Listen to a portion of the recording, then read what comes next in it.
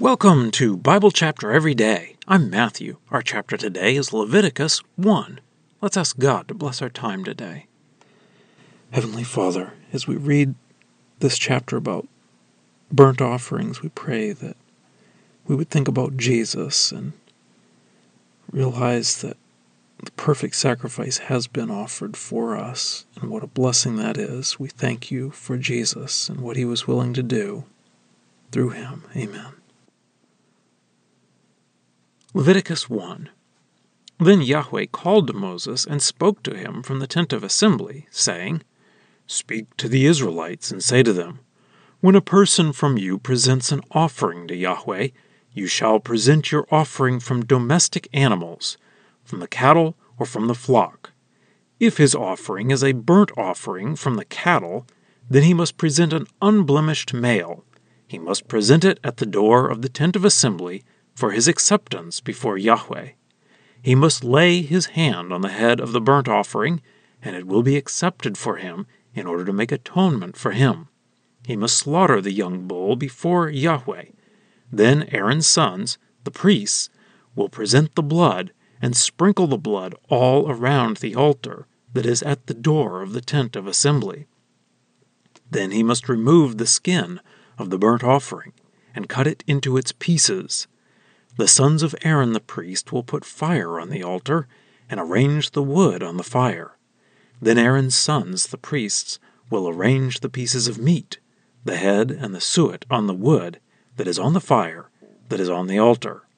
Then he must wash its inner parts and its lower leg bones with water, and the priest will turn into smoke the whole animal on the altar as a burnt offering by fire, as an appeasing fragrance for Yahweh.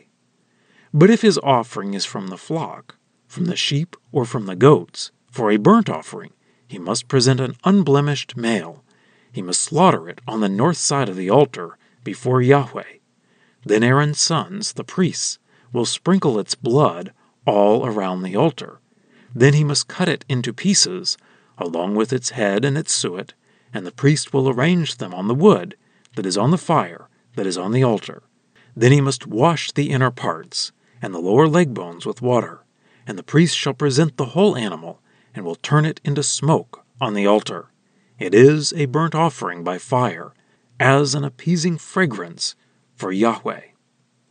But if his offering for Yahweh is a burnt offering from the birds, then he must present his offering from the turtle doves or from the young doves.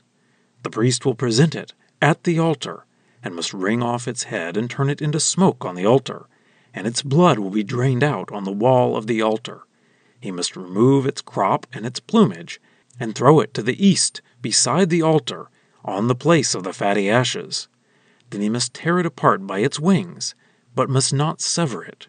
Then the priest will turn it into smoke on the altar, on the wood that is on the fire. It is a burnt offering by fire, as an appeasing fragrance for Yahweh. Well, that's the reading. Let's dig in. The book of Leviticus doesn't cover very much time historically. It happens at Mount Sinai. It is God's instructions.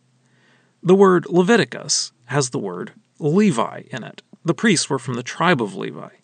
The name Leviticus was given later when the Bible was translated. These rules did often involve priests, but they very much involved the common people too. The Levites were supposed to teach God's law to the people, so in that way the name fits. The book starts with God calling Moses from the tent of assembly. This is probably the tabernacle that was constructed in Exodus. However, there was a tent of assembly that Moses would pitch before the tabernacle, where Moses would talk with God.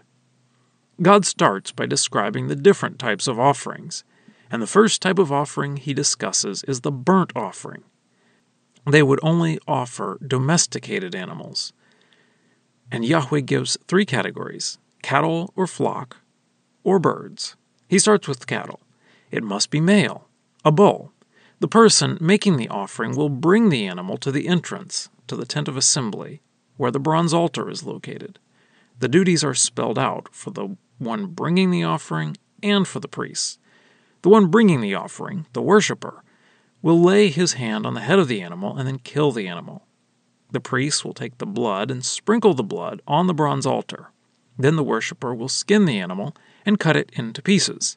The priests will get the fire going on the altar and take the pieces of the animal from the worshiper and put them on the altar.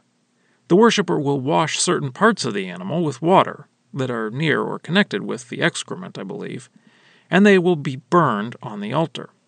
So there is no part of the sacrifice that is eaten. It is described as an appeasing fragrance for Yahweh. Then Yahweh describes what to do with sheep or goat burnt offerings, and it is very similar. It must be male. The worshiper has to slaughter it on the north side of the altar. The priest will sprinkle the blood on the altar. Then the worshiper will cut the animal into pieces, and the priests will place the pieces on the altar and burn them up. The worshiper will again wash certain parts of the animal before they are burned. Again, nothing of the animal is eaten. It is described as an appeasing fragrance for Yahweh.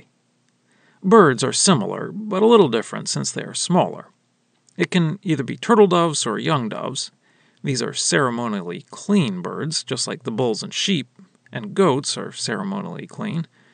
In this case, the priest would kill the bird, drain out its blood on the altar, remove part of the bird, and then burn up the rest on the altar.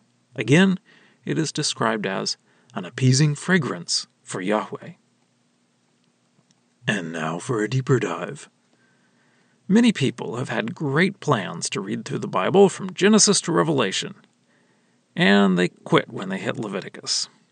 It is hard for us.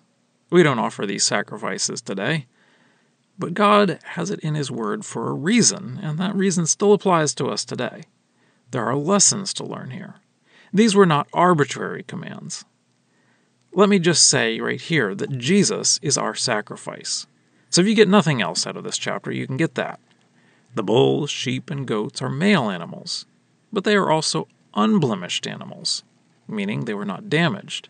I think that would represent the damage of sin, and Jesus is the sinless sacrifice. Jesus gave Himself up wholly to God in His human life. He didn't sin, and He gave everything, including dying on the cross as a complete sacrifice.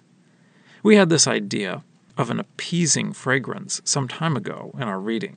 It was way back in Genesis, after the flood, when Noah offered up some of every clean animal as a sacrifice to God, and God smelled the soothing fragrance. Jesus is the perfect, soothing fragrance for God and His wrath.